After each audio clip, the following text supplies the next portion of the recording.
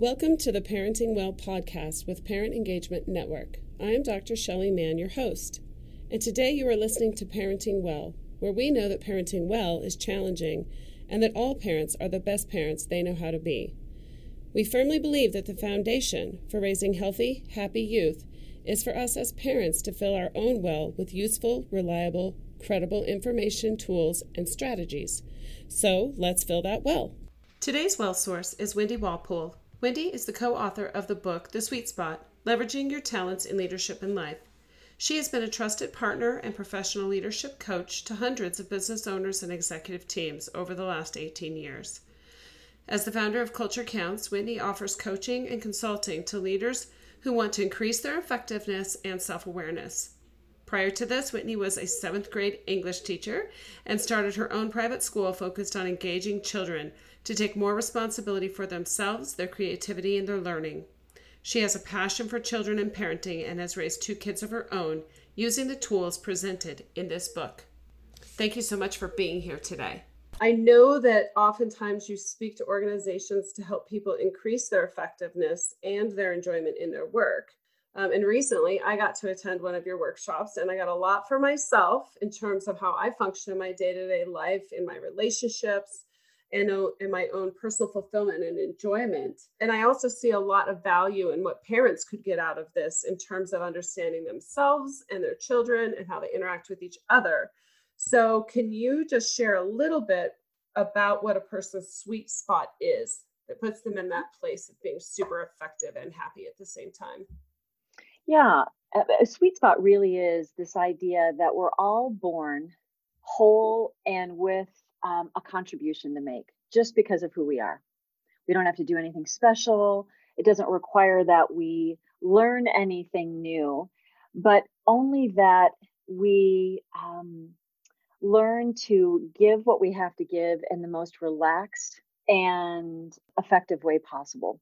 And fundamentally, I think that's actually what people want. They just want to know that they have value, that they contribute, and they want to do it in a way that feels good and feels right. So sweet spot is just that idea that what if we really all were born with that kind of quality, and maybe it's different for everybody. So the sweet spot and the way we talk about it is we differentiate between 7 different what we call talents, which helps us differentiate the difference between how people give and contribute in natural ways, and how to see that and appreciate it and really harness it. So that's what the sweet spot generally is. That does sound amazing, to be able to just do things with ease and with joy. How does a person figure out what their sweet spot is? Mm-hmm. Well, I think that people are always figuring that out in all kinds of ways. Trial and error, feedback. The thing that I really love about the way that we've written and talked, and the way I actually learned about sweet spot and sort of our way of pointing people to that, is to consider that there are 7 different what we call archetypes or talents, 7 different ways of talking about how people's contribution sort of lights up into the world. So you asked, how does somebody really figure out what their sweet spot is? Right. So if one didn't even have the way that we talk about it, the language we use, which is just language to talk about something everybody already has, how one figures out their sweet spot is going through life and noticing, where am I at ease? Where is it? And what am I doing? And what's happening when I feel most relaxed and I feel most connected to the people or the things happening around me? And it seems like people respond in a relaxed and easy way back with me. That's actually the best litmus test for it. And all we do is give language to help people mentally start to sort that out. But again, I think that's and we're not always taught, and this is, I think, what's so valuable as a parent with children, or if I'm an educator, is that in my experience, human beings do want to move towards where it's actually relaxing and joyful and natural. And if we can point our kids and ourselves back to those moments and keep building on those, it's an incredible foundation for everything in our life. So I think that's the most built-in way to know what our sweet spot is. And then, of course, we have some words for it and some language for it that help people as well. Right. And I know that when I did the workshop with you, what was helpful was for you to describe to me what one of those archetypes or talents is Yeah. and what kind of characteristics, actions, behaviors a person has. And then I could sit there and reflect and say, is that how I see the world? Is that how I show up? Is that how I do things? And that helped me to differentiate. And I know when I read your book, that's sort of how it's laid out too. So for people who want to be able to go through this exercise themselves, they can actually read Yes. about each of the archetypes and have some kind of an understanding. You know what? It's one of the things I love about this work and the way that you shared about your own experience. And that was my experience too, was that what we do is we put words to ways that people could think about themselves. And then when that's given back to you, you actually get to try it on like a piece of clothing. And what's nice is every human being knows their own fit, and no one else can fully know that for another human being. So what I love about this work is more about trying something on and noticing, is that the way when I'm going through life, is that the way I see it? Is that the way that feels most true to me? And or that doesn't, which doesn't mean it's wrong. It just may mean it's not the way that I navigate and contribute in life. So I love the way that it's a trying on process. And so for me, it's more of a process that builds such beautiful self awareness and also helps us support our kids or the people around us in becoming more aware of who they really are so they can do what they know to do. So I love that. Yeah, and as it relates to parenting, I think what's valuable is to have a common language around it so that not only are you honoring how your child actually shows up, but you're helping them learn how to talk about who they are and what they enjoy. So great. One of the things that I can see in my own kids they've had maybe 15 years of growing up with this kind of work we've had together, this language, like you're saying. And there's a way that with my kids, I was able to give them language for what they might be struggling with. And as a parent, see that it wasn't wrong. So before I had this particular work, I essentially thought everyone was generally like me, especially my kids, so that whatever worked for me would work for them. Well, some things do and some things don't. So having some language to find out more of the way that they move through life, I could support them growing up and developing more skill and responsibility, but true to the way they were. So they embraced it more. They resisted me less. They were happier and they really felt seen by me, even when I was asking them to do some things they may not have always wanted to do. And they do have language now that they're applying for jobs, now that they're sorting through their relationships with friends, now that they're making choices. Both of them have a sense of being able to talk about who they are and what really works for them, why they would move to certain places, certain jobs, why they wouldn't. And they have a real deep respect for other people's differences. Hmm. And they'll say, that's just not, oh, I can see it's their sweet spot. That's just mine. How do I meet them? And I love that my kids can do that. That's a gift Yeah. because we all have to figure out how to express ourselves and at the same time honor someone else's differences. That's wonderful. Yeah. It's nice to have a map for that. So, to share with our listeners what those 7 archetypes are, I Hmm. think it would be helpful to talk about them and talk about how they show up in the world if they Okay. have that kind of archetype. You bet. We have these around sort of a wheel that looks almost like a pie. And I like to talk about them as two of the archetypes are what we call more of the emotional or heart archetypes. So they're centered there. Two are more about being expressed in the world and ideas and new ideas. And two of them are about action. And one of them is a little neutral. So the two that are more about heart and sort of that emotional connection with people are what we call priest and server. And I'll start with the server. How the server sees and feels life is really connected to people and how they're feeling, how they're experiencing life. And servers care deeply that people are respected, treated fairly, and that they have what they need right here, right now, especially that their emotional needs are met. And servers are incredibly devoted. They really appreciate and want to support the underdog, and they will fight fiercely for or against when people are wronged. How it shows up in the world, in particular for people who have server, is servers almost don't know the difference between what they're feeling and what somebody else is feeling. Hmm.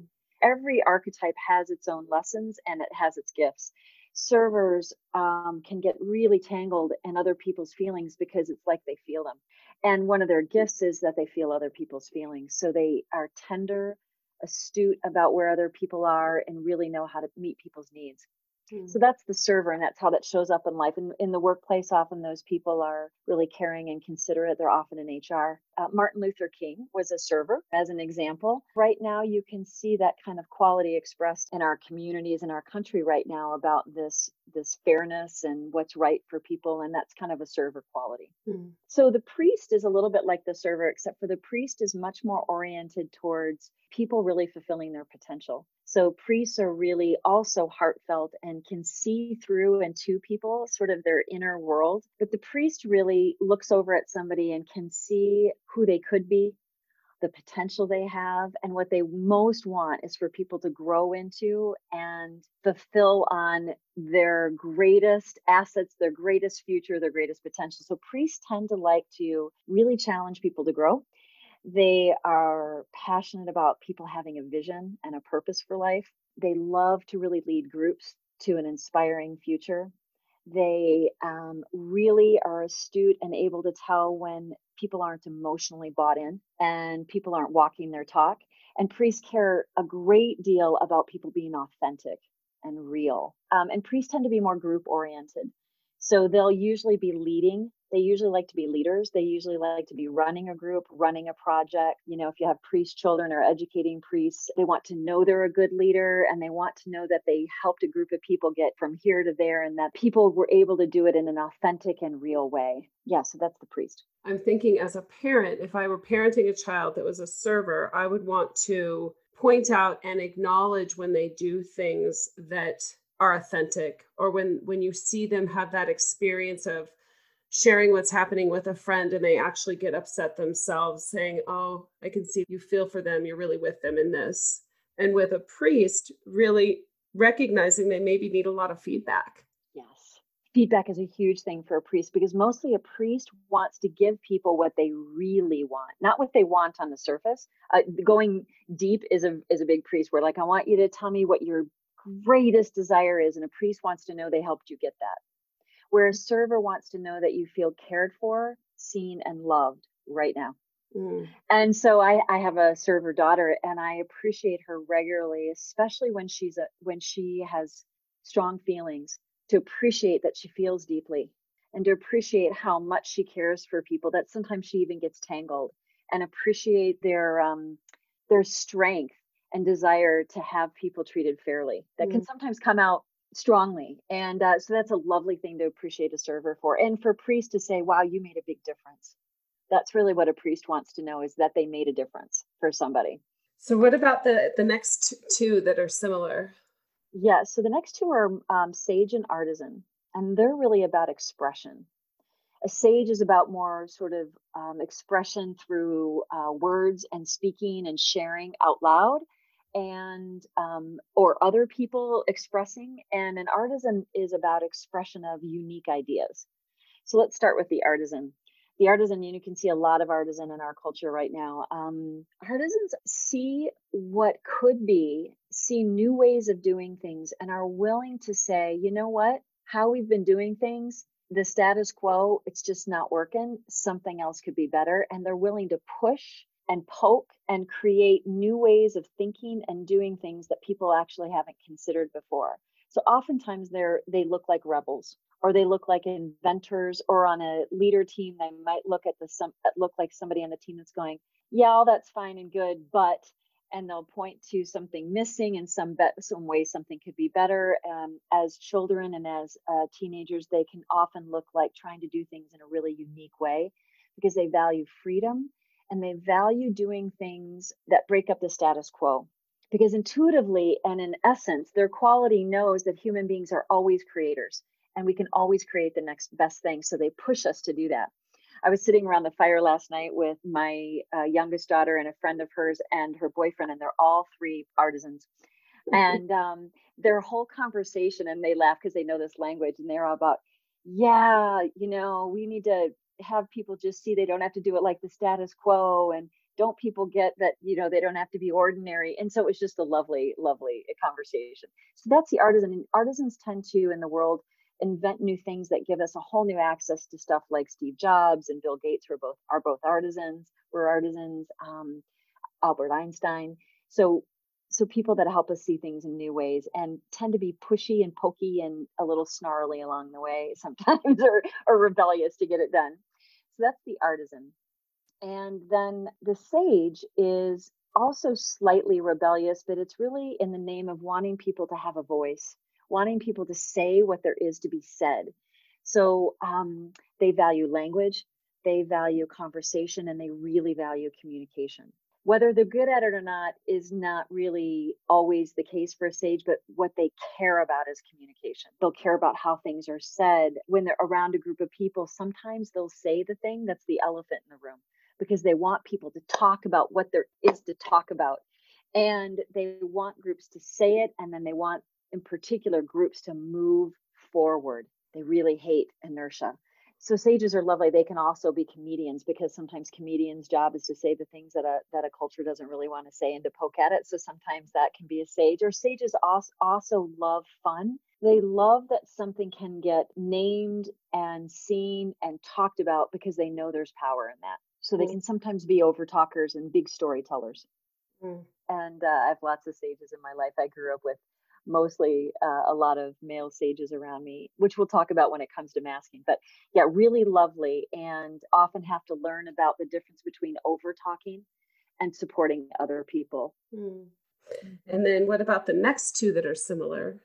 So the next two are about action. And that's the king and the warrior. We'll start with the warrior. Warriors are so grounded, unless, of course, they're not in touch with themselves, but they tend to be sort of solid on the earth. They care about things getting into action. They are energized by efficiency, process, consistency, simplicity, practicality. Now, lots of us like that, but a warrior actually enjoys making things that way. Spending their time on having things be efficient and consistent and practical and simple and process and grounded, and they love to do. So they tend to be big doers. They are often really solid in their body. They're aware of their body. They can even be, they can even have like kind of an earthy heaviness, even if they're not heavy, but because they're actually really anchored on the earth, and they love to be in action. And so often as kids or teenagers, they love to be in sports. They're somebody who won't like to sit in a seat all day long and just be in their head. They'll want to move, and they'll want to try things out in action as a way to find out what's true and as a way to feel like they're contributing. Sometimes it can be a little tough for a warrior, because they can overdo and they can seem pushy, because they want to move people faster than people are ready to move, especially if that person's an artisan who's thinking through all their creative things, and where it's like, move on, would you get practical and get a plan? And an artisan's like, no, I'm still thinking about it. So that's the warrior. And I love that archetype, because it sounds like it is. And then there's the king, and the king is also about action, but the king is really about other people taking action. So kings are kind of like empire builders. They often have a very big idea, or they see something big that can happen. They're like, they might be the head of a big corporation, or they might see a whole new way of doing things, like a new paradigm. And what they do is they organize competent people around them to achieve the results. And they essentially orchestrate other people being in efficient and effective action. They can be fairly intimidating, and they have a lot of power. And so those are kings. Oh, that's cool. And then I think the one we have left is the scholar, right? Scholar, yes. So the scholar is the one archetype that is emotionally more neutral. And scholars tend to be more at ease with observing. Doesn't mean that they're not involved in things, but they have a capacity to observe and witness and see sort of the map of something. They're able to go, that's happening, that's the data, and they're able to organize and make sense of, well, certainly data and information, but almost like the puzzle, putting a puzzle together. They're able to see how a puzzle comes together, and they don't have to get as sort of involved in it. So they're able to see things that the rest of us who are too involved and into it, we can't see. My business partner is a scholar, and she's able to make observations and see how to put a plan together, see how all of the information comes to make sense of something in a way that I just can't see. Sometimes they have a hard time knowing what they're actually feeling, and sometimes they can really be in their head and not always in their body. And there's some beautiful value to that because of what they can bring to the world, and they can be more neutral. Some of our old news anchors actually used to be scholars, not so much anymore, when you watch the news. But if you see some of Diane Sawyer or some of the old news anchors, there's an ability people have to trust them because they're able to share, these are the facts. This is the neutral world. Let's not get all uppity up about it. Let's look at this and see what we need to do. So that's the scholar. So interesting. And I can see how valuable it is to have people with different archetypes on a team or even within a family to be able to pull on people's strengths, recognize who's the best fit for a particular job. We always say get the right people on the bus, so knowing that there's a gap in what you're trying to achieve and who would be a good person for that. About 15 years ago was when I really did the work with this work. And I, at that point, my kids were, maybe 7 and 11 or so. And then my company, I was building my organization. And I was able to select team members, not based on a resume, although I certainly looked at resumes, but I knew that my business was at a certain stage. And I knew that even though I didn't like to do certain things, and I might have even had some resistance to certain personalities, I got certain sweet spots on board to be able to take us through the next phase. In particular, somebody who knew this work, and it changed my company. And knowing that, we also knew how to work together every step of the way. We even wrote this book together. But there, what otherwise wouldn't have been a partnership, I wouldn't have even gone towards whatsoever.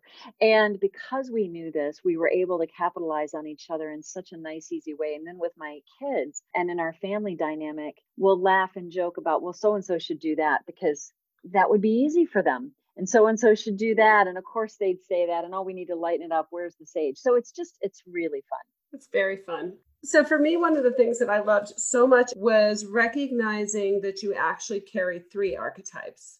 One for the way you be or show up in the world, one for how you like to do things, and one for the way you learn. And that was really valuable for me. I have to say, I've done a lot of personality tests and been involved in a lot of workshops around figuring out who you are and how you work. This one was valuable because there was something special about the uniqueness of the combination of the 3 things that brought out aspects of my personality that I had not been able to see before or that I struggled with. So this really helped me get grounded in a few things. So I wonder if you could share a little bit about those 3 different ways that archetypes show up and how that looks in combination.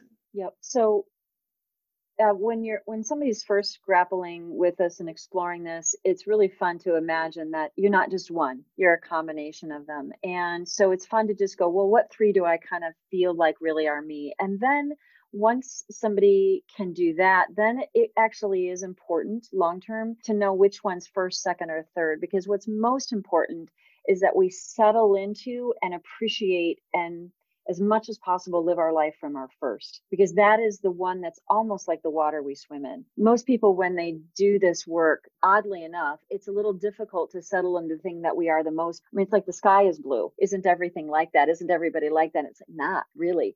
So it's really nice to know that your first is just kind of who you are. And when you're relaxed, and especially when you're at ease with yourself, like you can let yourself just be who you are and not have to be something else. You just give it. It was a little bit like for me with you, I wanted to be really planned.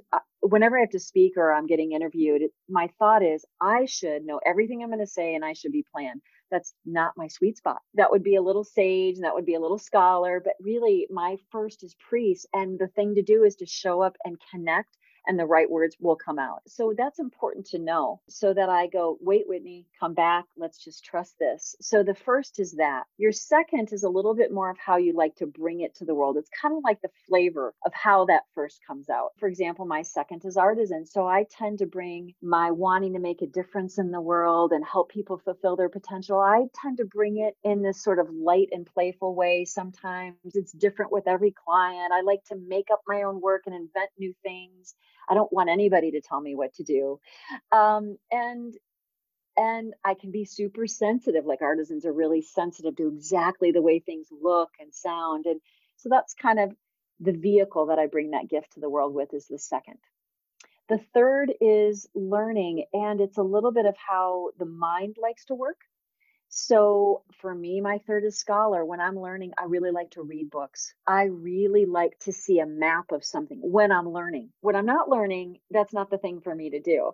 But where somebody who might have artisan on the third as they're learning, they might like to learn in like 10 different ways because they like a variety. It's just different for everybody, but the order really matters. And we can have what's called masking. And this is a really important part of our work with Sweet Spot, because we're all born with something to contribute and it's natural and we've got it available to us. How come we're not? How come we're not just relaxed and doing that and loving that part of ourselves? Well, we grow up as human beings, as little babies, and we need to survive in the world. And we tend to mimic and want to please those people around us. So we'll tend to unconsciously or sometimes consciously begin to mirror or match the people around us and their sweet spot. So if I have a mom or a teacher that's a server, but I don't have any, I'll start to act like that around them just naturally because I want to be seen and I want to meet them. So I start to live my life or develop qualities that are like that, but they're actually not me. And everybody does it. So most of the people that I run into, or even other parents, is we've had years of thinking we should be something other than we are. So it actually takes a little bit of sort of, what's the Michelangelo thing? It's like, chipping off the old stuff to really get back to where we are at home. The reason I say that is because we have a first, a second, and a third. Like you were saying, we have three of these archetypes, and then we have masking. We have some things that we're thinking we are that we aren't. And how we know those things is it's never relaxing to do it. We question ourselves. It never fully goes well with other people when we're doing it either. We can never be masterful at our masking. And a lot of people are doing it, especially in the workplace, because it can be scary to not be seen as valuable. So we'll do a lot to be seen as valuable. And our kids start to do this as well. So it's important to kind of know, one, our order of things, and to know our masking in some ways, just because it's the work to let it go. And that's what we can also help our kids do, is to help our kids keep paying attention to and building on the things that are their real strengths, and not heading down long-term pathways where they're really trying to effort to be somebody else, because it'll never give them the return and it won't be sustainable. And those are the people that are stressed out and often feel hollow and empty. It's just because they're not at home with themselves. That's all that's going on. So that's the importance of knowing the order and knowing what masking is to differentiate that. It's really powerful because I think it can help people if they're unhappy in their life. They have somewhere to look. We certainly live in a culture of high stress and anxiety. And if this can be a tool that can help people to identify that, it's really powerful. I remember this part of the workshop we did being very valuable to me for two reasons. One, I was able to recognize all the places in my life where I was saying, I'm supposed to be blank, or I'm supposed to do blank, and pull those out and see where maybe that's coming from. But the other piece that was valuable, and I think is important for people to hear, is I could also accept that just because it's not one of my top three doesn't mean I don't have any of that. Right. So I got a little hung up on server because I don't have server. And I work in a nonprofit world, and I have a mission to serve people. But what showed up for me is I absolutely am a server in certain ways. It's just not how I naturally like to do things. And when I really looked, I could see it. So it was very valuable for me. I think what you're saying is so important to distinguish, because what matters is that you're of service in the way that your sweet spot would be of service. If you have some strong artisan, you could be in a nonprofit that's of service, because the truth is everybody wants to be of service. Everybody wants to make a difference. Everybody wants a voice. Everyone wants to be creative in their own way. So everybody is all of these seven in heart and essence, but how we do it and give it in the world is unique. So you can be of service, but what would be important for you is to do it in a creative way, in a way where you had some of your own room to move around and to experiment and to try things and to have some freedom with that. It would be important for somebody that had Warrior in a nonprofit to really have the experience that there were maybe processes and efficiency that allowed it to be sustainable over time, or to be even more efficient so the money could go to even more. So we can all be, everybody could be in sales. There's not a sweet spot. There's some people that, especially in our culture, might tend to more of a sales position, like a sage, talking and telling stories. But the thing is everybody can sell. What matters is that I would do it with the gifts I have. So as a scholar, that I would sell as a scholar, and I'd have maps for people and outline all of it, and it'd be a lot of detail. If I was an artist, and I'd give them 5 options for creative ways of doing things. So that way we are most effective because we are who we are doing the thing we're doing. You just nailed the key to it. It makes so much sense.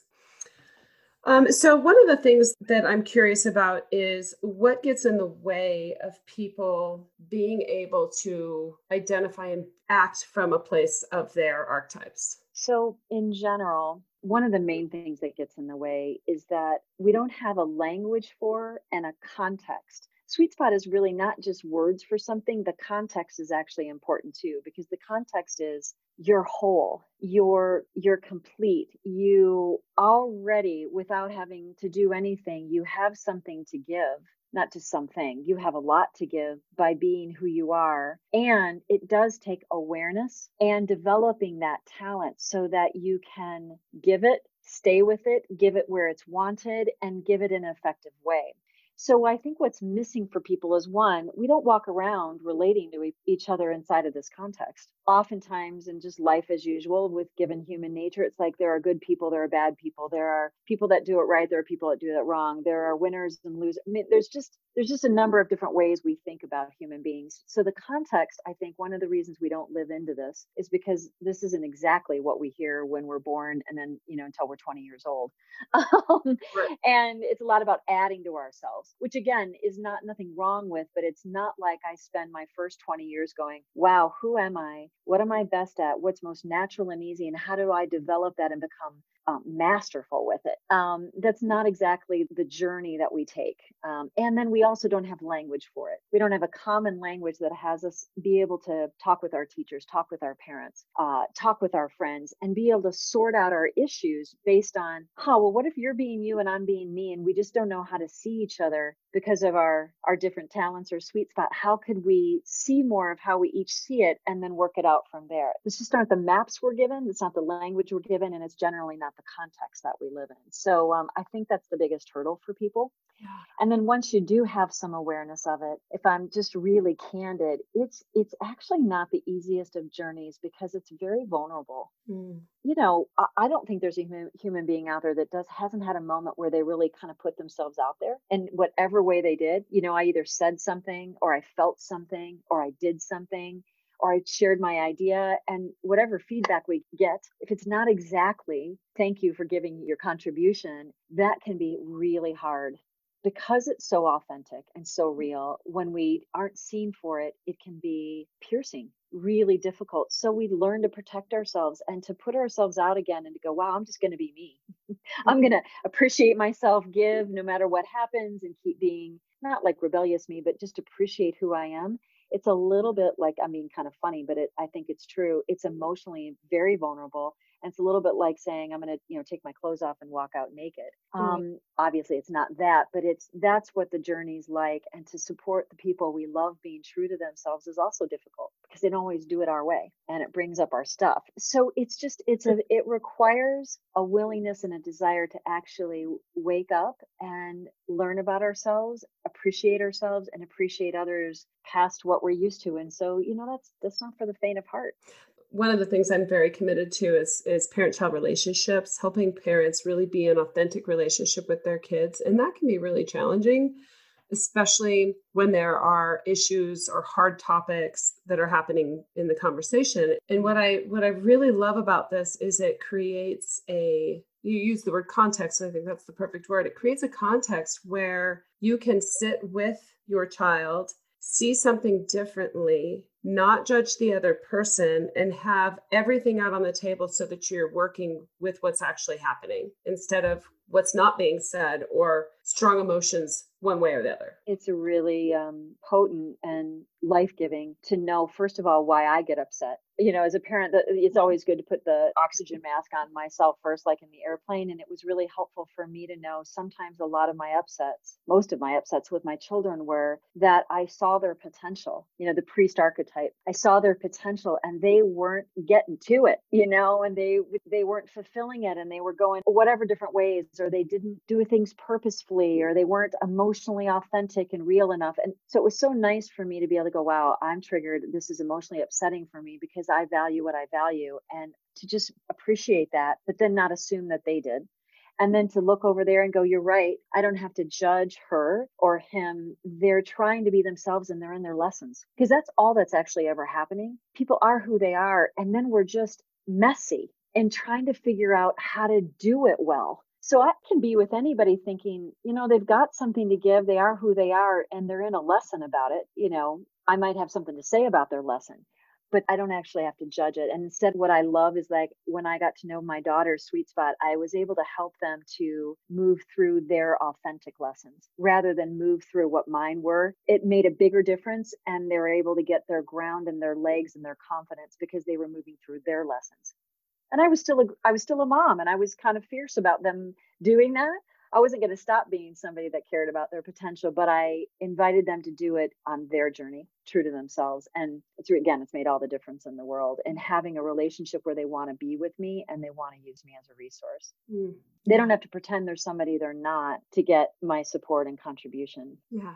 And what you said is so important, because it doesn't mean that you excuse behavior or enable them. It just means that you find a way to have the conversation that honors them. Exactly. And honestly, truth be told, I pick strategies that will work with and on them. I mean, I'm a mom just like any other mom. And there were a lot of times where there was a lot to say and a lot to do to have some healthy and effective things happen at home. But I was able to strategize it and make options and choices based on my kid's sweet spot that I knew would work for them. And we got on the ground with it. And strategically, that was helpful. Yeah. Well, right now our parents are home with their children more. With COVID-19 happening, it almost puts everything in the fast lane in terms of being able to relate to each other and be around each other, to know yourself, to know when to take space, all of those things that you feel normally, but just not to this extreme. So what kind of insights would you have for parents who are really parenting in a very different world right now? Right as you said that, what came to mind is, I think especially in turbulent times, or times where our patterns and structures are all upended, because in some ways that's fundamentally what's happened. And it's ripe for masking and survival mechanisms. That's why we have masking to begin with. It's a way to survive the world and to protect ourselves. So when everything's turned upside down, it's so easy to go to who we're not as a way to survive. We just kind of remember that habit. So what I would say to parents who are at home with kids is that the most important thing to do is to know yourself well enough to know if there's one thing that makes a difference for me to come back to myself and recognize myself and have my own, I might say ease, but it doesn't always feel easy. It's like I feel like me and I'm relaxed. That's, by the way, sweet spot. For somebody like me, it's I need some quiet time and I need alone time. That's not true usually for a sage. For somebody who has sage, it can be talking and having fun. For an artisan, it might be, having the freedom to choose to do anything I want to do for an hour. For the parent to go, what's the one thing that will be like my lifeline? And give yourself that once a day, because if you can care for yourself and give yourself a little bit of what supports you, you'll be resourceful with your child. So I think that's the most important thing to do. And in our book in particular, there's like literally sort of, if you're this, these are the 6 things you don't want to go without. And it's just nice to know those things. And then if a parent can do that for themselves, or maybe they can't, especially if the parent is a server, they'll be looking over at their kid first. The most important thing I would say is to really say, given the child they are versus the child I'd want them to be, what's something that allows them to relax and lighten up and kind of be at home with themselves. And, we know our children, if we're over there and look, and it might be they need to be physical. It might they actually need book time. It might they need to be able to talk and have nobody interrupt them and make lots of loud noise and run around in the back. And if our child can have that one little thing that lets them be at home with themselves, that will support everything as well. So that's probably the survival tip that would make a difference. Yeah. And people could get your book. They could look at those characteristics. As you said, we know our children. I mean, as parents, we know our children best, and especially when we are able to sit back and really look at them. And I think it's valuable to say we could look at this book, dig into what the different archetypes are, and then have some action steps in order to respond and to be with our kids. We wrote this book because often we would talk about this, and parents and even teenagers, most of the teenagers around our house know this work because they so loved it.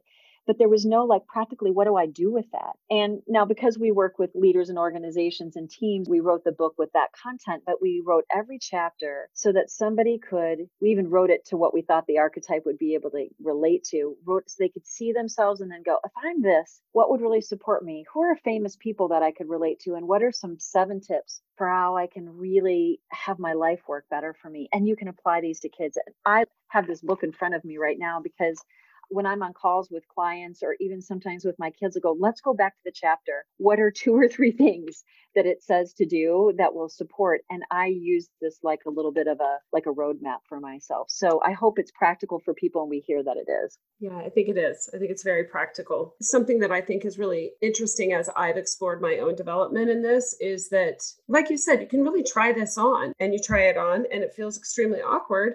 But maybe you need to go back and read again and see if there's something else that fits you better. There's no wrong way to do it. Well, what you just said, it matters most to me. These are just words that try to put language to what we actually already know and sense about things, but we don't have words for. But what I love the most is that this is a journey of how do I know and trust myself more and appreciate myself, because I know I'm better for my world and my people in my life when I do that. And you can't go wrong when that's the question you're asking. And it's just, who is that? And how can I give that in a way that makes a difference, but also really works in the world? And how can I have the kind of joy that gets all over everybody else as well? I love that you said you can't go wrong.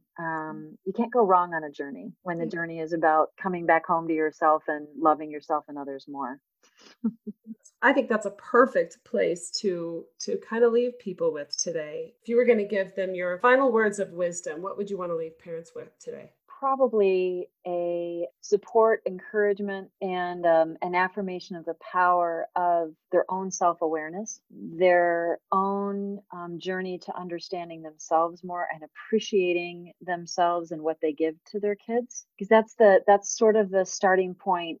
That will be easy to give to their kids when they can give it to themselves. And that kind of appreciation and awareness gets extended naturally to their kids. And I think one of the most powerful gifts to give children is to be a healthy human being. They see that it's possible, and they see that trusting ourselves, being true to ourselves, being at ease and having some joy in life and working that is the way to go. They'll mimic that and they'll see their way.